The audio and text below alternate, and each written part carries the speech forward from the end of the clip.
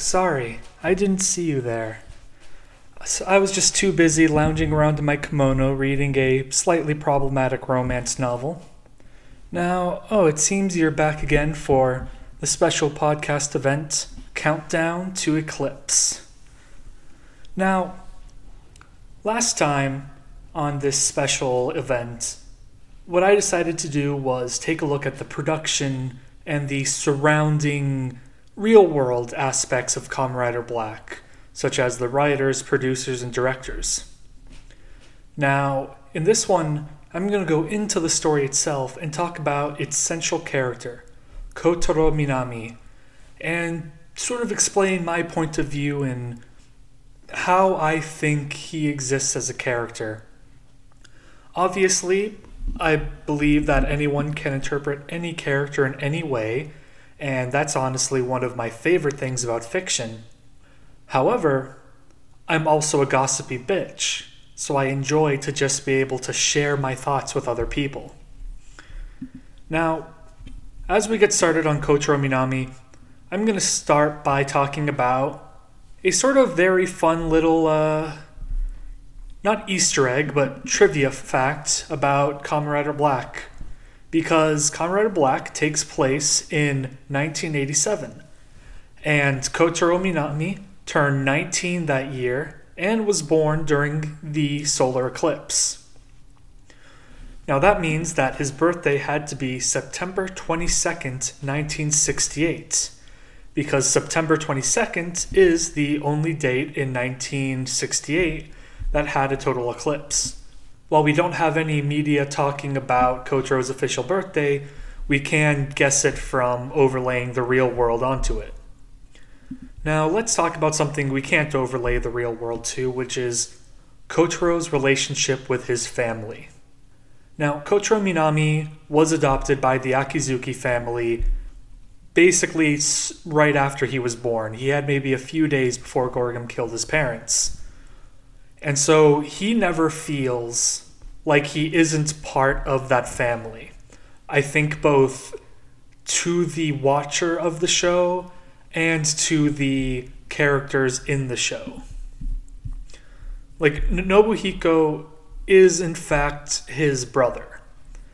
That's just straight fact. Nobuhiko's sister is his sister. They share the father. It's not any separation, which I think is something that is possibly easy to do when you're creating an adopted character. I'm not saying that's wrong to do in a story. I mean, there are plenty of characters that were adopted that felt odd about their adoptive family, or were adopted into abusive families. That's sort of one of the more common tropes out there. The poor orphan who is living in an unsafe situation.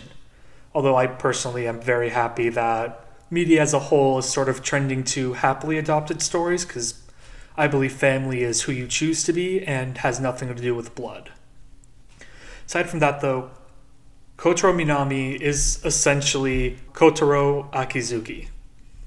There is no getting around that when you are talking about this character. So Kotaro will end up interacting with people as if he was a member of the Akizuki family, because he is.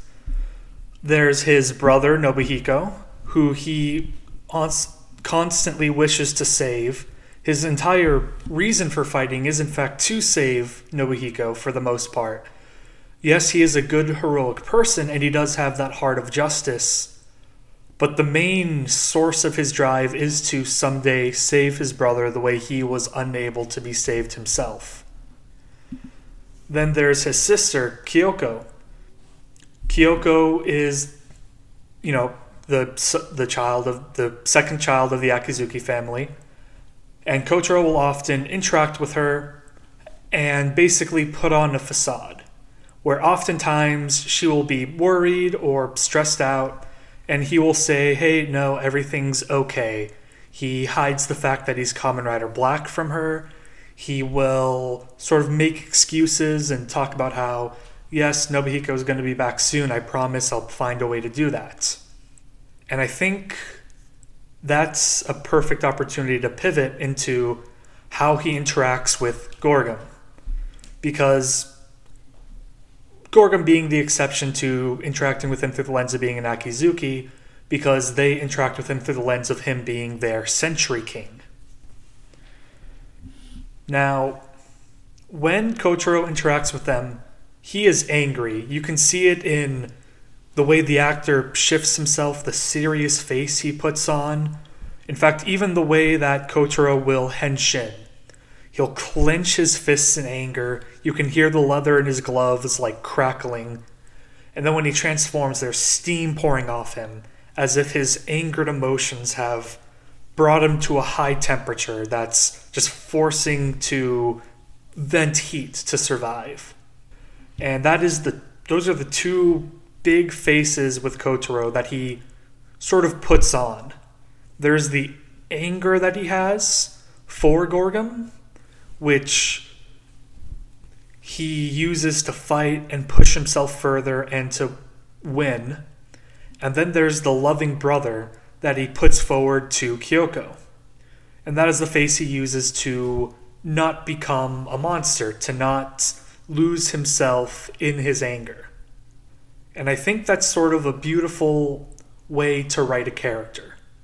To have a person care so much about his family that he's willing to dive deep into anger while at the same time forcing himself to stay kind in order to be the brother that he wants to be. And I think that's sort of the crux of why people love Kotaro, because he does that shift, and both of those shifts sort of interact with one another, where he doesn't fall deep into his anger because he has Kyoko who he has to stay strong for. But on the other hand, with Kyoko, he's able to keep up that facade. He's able to keep smiling and tell her it's all going to be all right because he has that burning anger to push him forward, to force him to continue fighting. And I think that just about wraps up my thoughts on Kotaro Minami. A wonderful character and a wonderful show. Signing off.